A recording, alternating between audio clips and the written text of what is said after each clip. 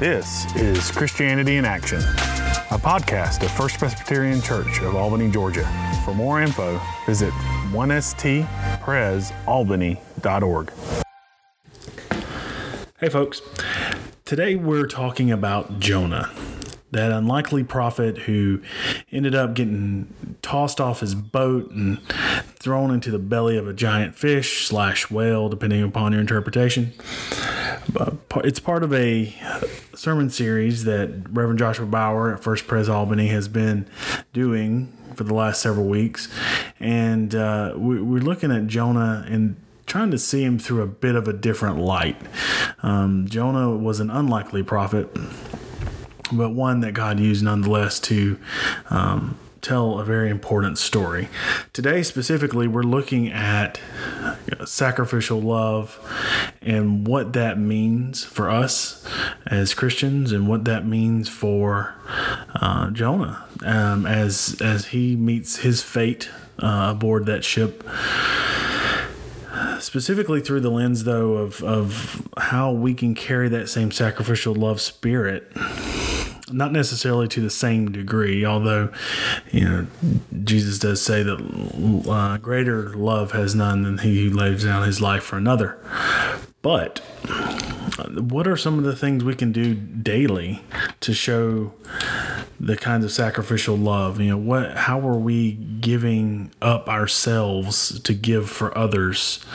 And whether that be a family member or a friend or even a stranger, how are we putting ourselves second so that others may be first?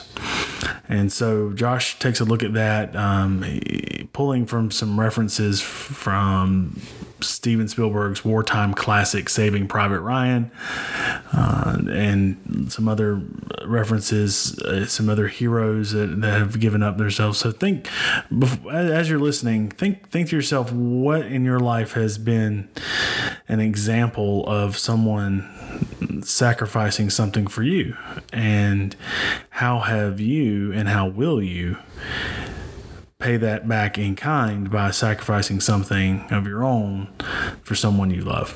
So without further ado, here's Joshua Bauer talking about what it takes to love. Jonah chapter 1, verses 11 through 17. Listen to God's word.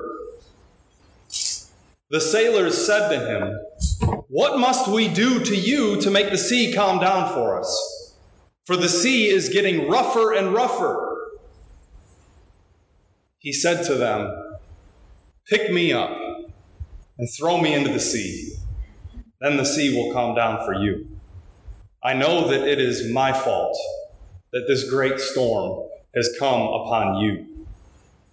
Instead, the men did their best to row back to land, but they could not, for the sea grew even wilder than before. Then they cried out to the Lord, "Please, Lord, do not let us die for taking this man's life.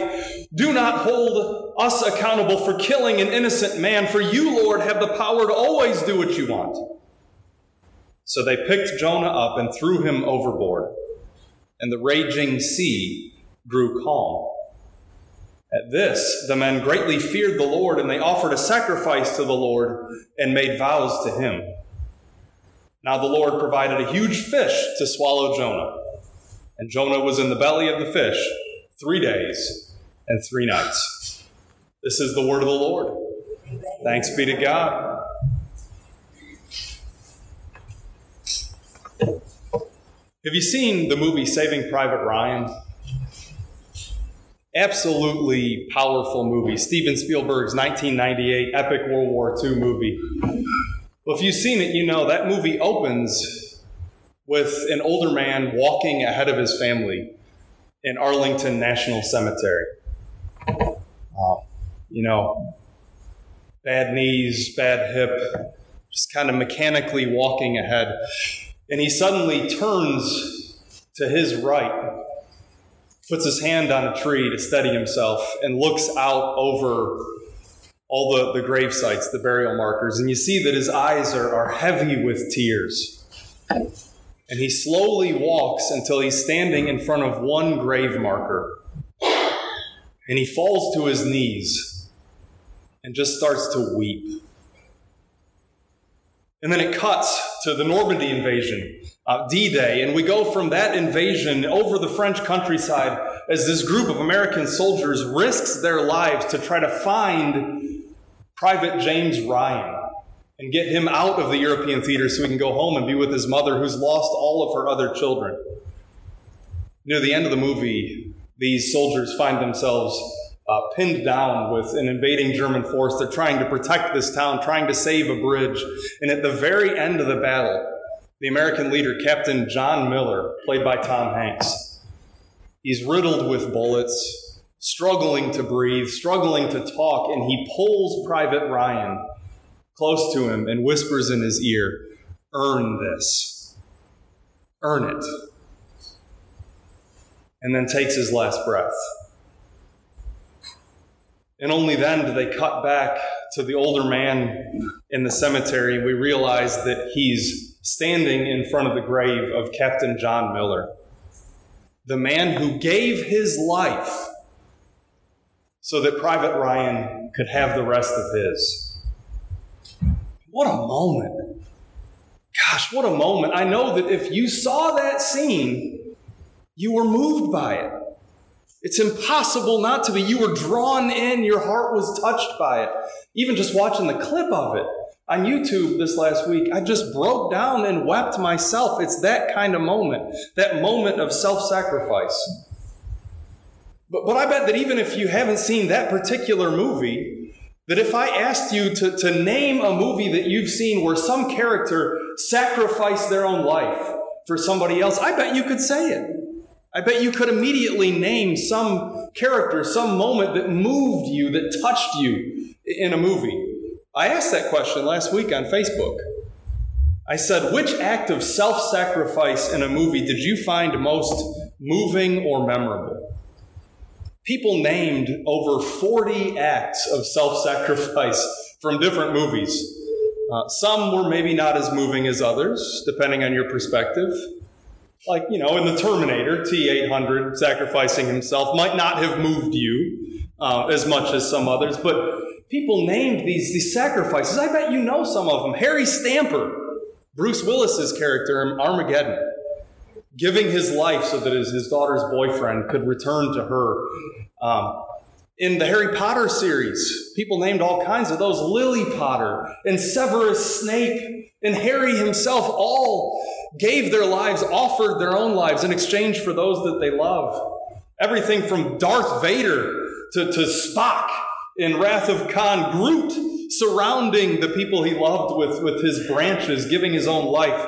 Tony Stark, I am Iron Man in Avengers Endgame. Sorry, spoiler alert. Anna, Princess Anna in the movie Frozen, giving her life, offering it to save her sister. Major Duncan in Last of the Mohicans. Even how many of you absolutely broke down at whatever age you saw Old Yeller for the first time?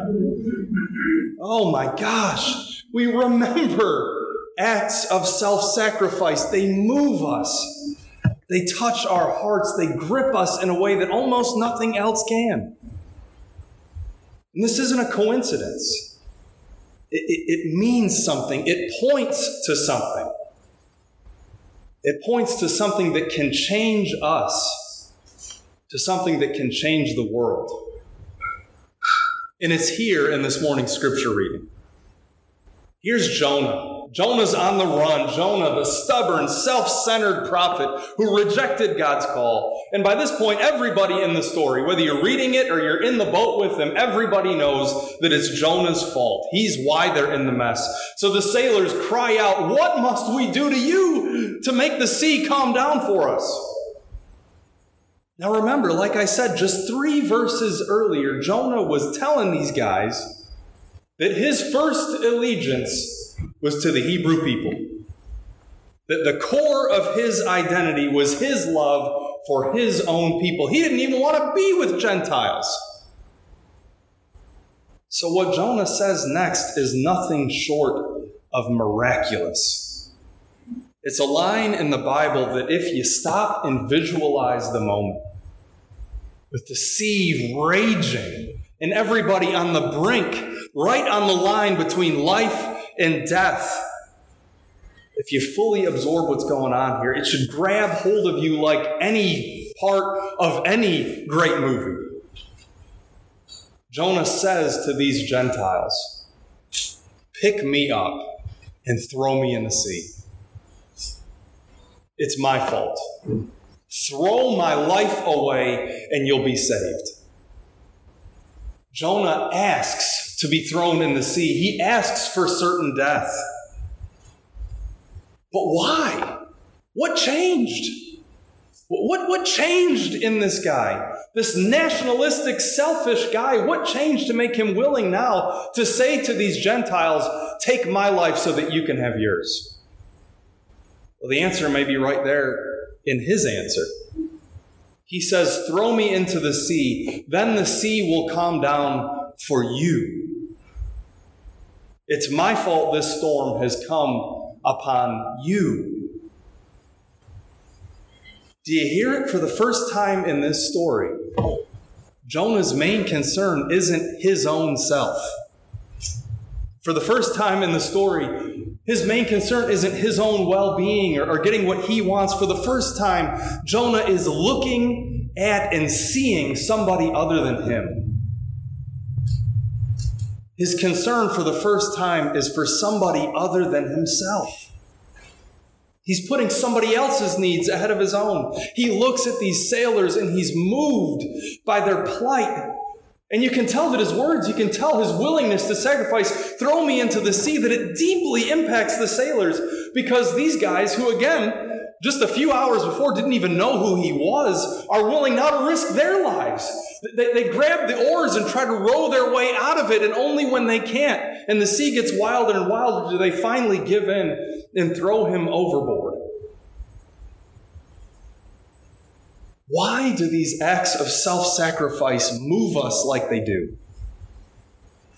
Why do they touch our hearts and grip us in a way that almost nothing else can? Why did Jonah's act of self-sacrifice move the sailors so powerfully? That remember, the beginning, they were crying out to their own gods, little g. And at the end of this chapter, they're offering sacrifices and calling out the personal name of Yahweh, the God of Israel. That's powerful. It means something. It points to something. Acts of self-sacrifice point to true, powerful, life-changing love. Acts of self-sacrifice show us what love really looks like. And they move us so deeply because all of us, everybody here, at one time or another, you've experienced this in your life. I mean, think for just a second of somebody who is in your life now or who's been in your life who truly loved you well. Think of somebody who has truly loved you well in your life, somebody who made a difference, whose life changed your life for the better.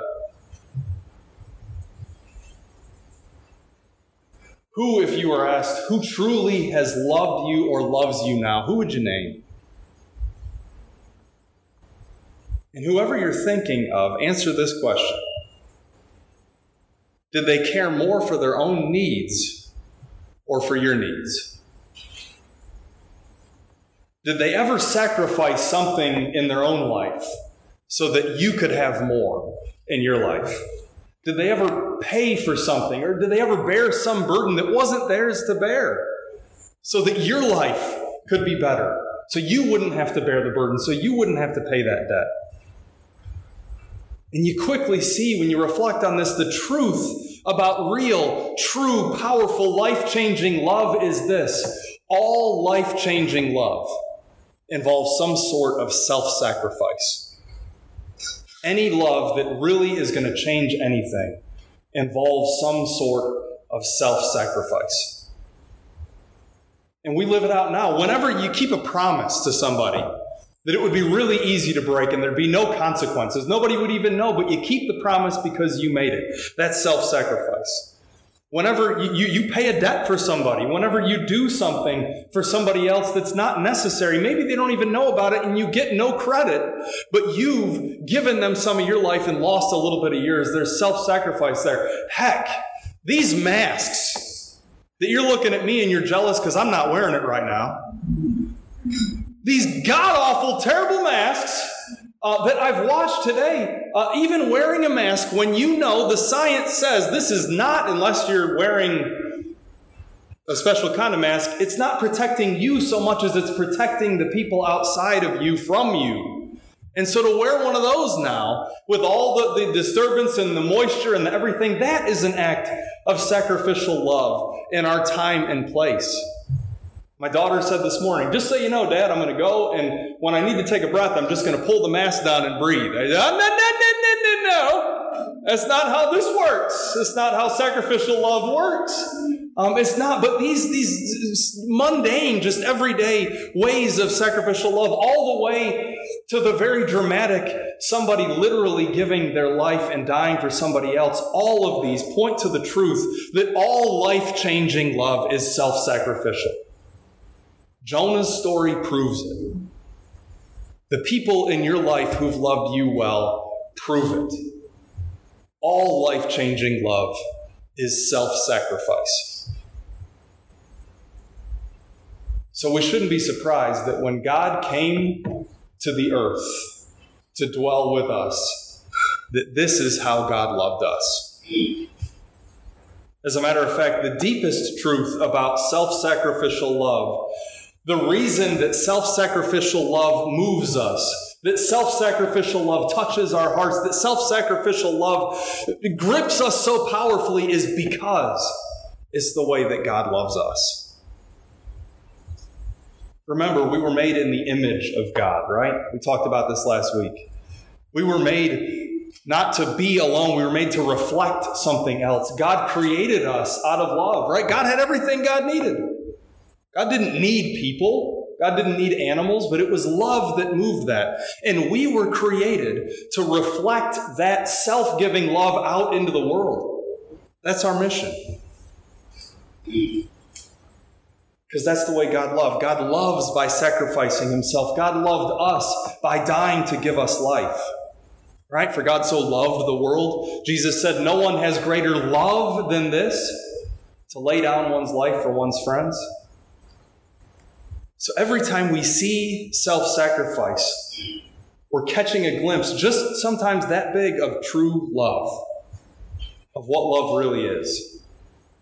So the reason the sailors responded so powerfully to Jonah's love was because Jonah was reflecting God's love. The reason we cry when we see someone sacrifice themselves in movies, even if it's a dog, even if it's a robot, is because they're reflecting in that moment God's love. The reason the sacrificial love of other people in your lives made a difference and changed you is because when they loved you like that, they were loving you like God loves you. The reason whenever we see self-sacrifice, whether it's in a movie or in our lives or in our church, every time we see it, it moves us. Because even if we don't realize it, it's reminding us of the sacrifice that Christ made for us. It's pointing us back to Christ's death for us and for the world. That's why it moves us so much, even if it's the Terminator. It's pointing in some way. In that moment, it's Jesus' voice calling to our spirits. This is how I love you. This is how I love you. And every time we love that way, we give ourselves a little bit for somebody else, we're doing the same thing. We're reflecting Christ's love back into the world so that people can hear in their spirits, this is how Jesus loves you. This is what Jesus did for you. So this week, in the next 7 days, what is one way, just one way, that you'll reflect Christ's love? What's one way that you'll give part of your life away this week for the sake of somebody else, whether they know it or not, so that somebody in your life can get just a glimpse of Christ's true love for them? so that maybe they might be changed by his love. And so that in the end, this world might be changed by Christ's love. Amen. Well, there you have it, folks. That's another amazing sermon from Joshua Bauer at First Pres Albany, speaking on what it really takes to love and what that sacrificial love looks like. I'm sure we've all seen examples of that kind of love in our lives, and how can we be a mirror for that love and carry it out into a world that desperately needs it. So thanks for listening today, and we appreciate you giving us your time. Have a great day, and be a Christian in action. This is Christianity in Action, a podcast of First Presbyterian Church of Albany, Georgia. For more info, visit 1stpresalbany.org.